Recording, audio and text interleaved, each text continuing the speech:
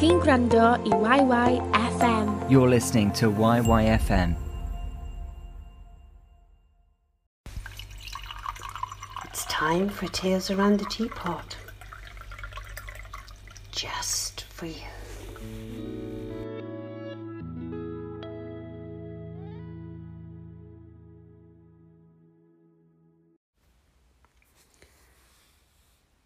Binky, written by Angela Harney and spoken by Angela Harney. I don't know when I first saw him. He'd always been there. A hazy memory of holding onto the side of my cot and peeking through the wooden slats as I sucked at my dummy. My gum was sore, throbbing, and he'd smiled at me from somewhere near the ceiling, waved, and pulled funny faces, diverted my attention from the pain that I was experiencing. He'd always arrive when I was distressed. I'd look for him. Sometimes I'd despair of him appearing, but he'd always come. A tap on my shoulder, a soft word in my ear, a wave from the other side of the road. I'd instantly feel better, mop up my tears, feel calmer, and put on my big girl pants. He told me his name was Binky. I don't know if he actually told me this or if I'd guessed it, but that's what I called him, out aloud, or sometimes talking quietly to him in my mind. Binky made me feel safe, and I love him. My family laughed when I told them of Binky, when I was old enough to verbalise of his existence. Before that, my mum would say, "Who are you gawping at?" or "Who are you waving to?" My older sister would often say, "She was talking to herself again last night. I could hear her yattering for ages through the bedroom wall." I was talking to Binky. They'd all laugh. Their expressions either showed humour or exasperation, and there was a lot of eye-rolling. "What does she look like, this Binky?" "Binky's not a girl. Binky's a man." Eyes round with surprise. My mother just stared at me. "A man? What type of a man?" "He's a kind man, and he loves me."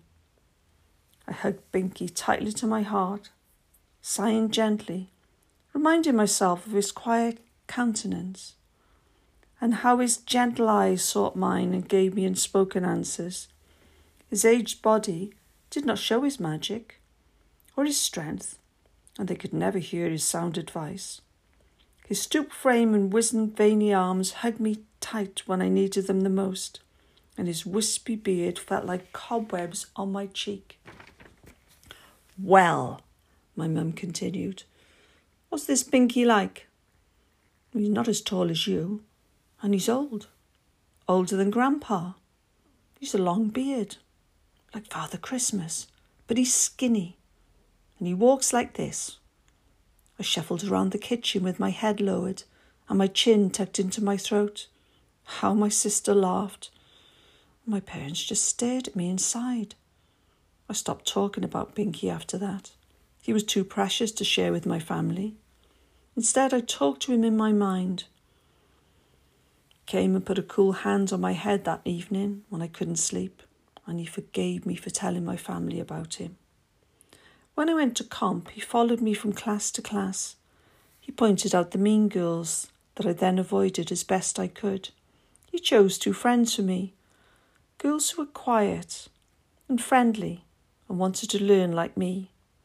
If I did well in class, he'd applaud, and eventually, when I sat my exams, he sat with the invigilators, quietly watching my progress, giving me confidence, making me feel relaxed, so that I could recollect my revision and answer the questions fluently.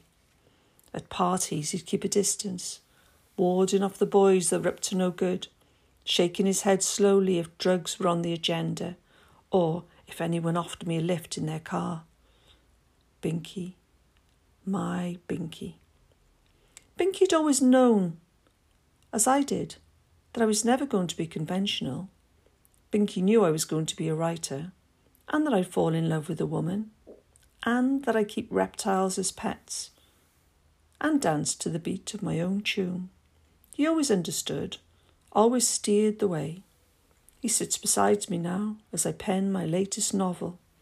Creativity flounders, so he just suggests that I stop, take a break, drink tea in the garden with my wife, and then sit a while by the vivarium and watch my lizards. I love their slowness and the lethargic blink of their eyes. They remind me of Binky.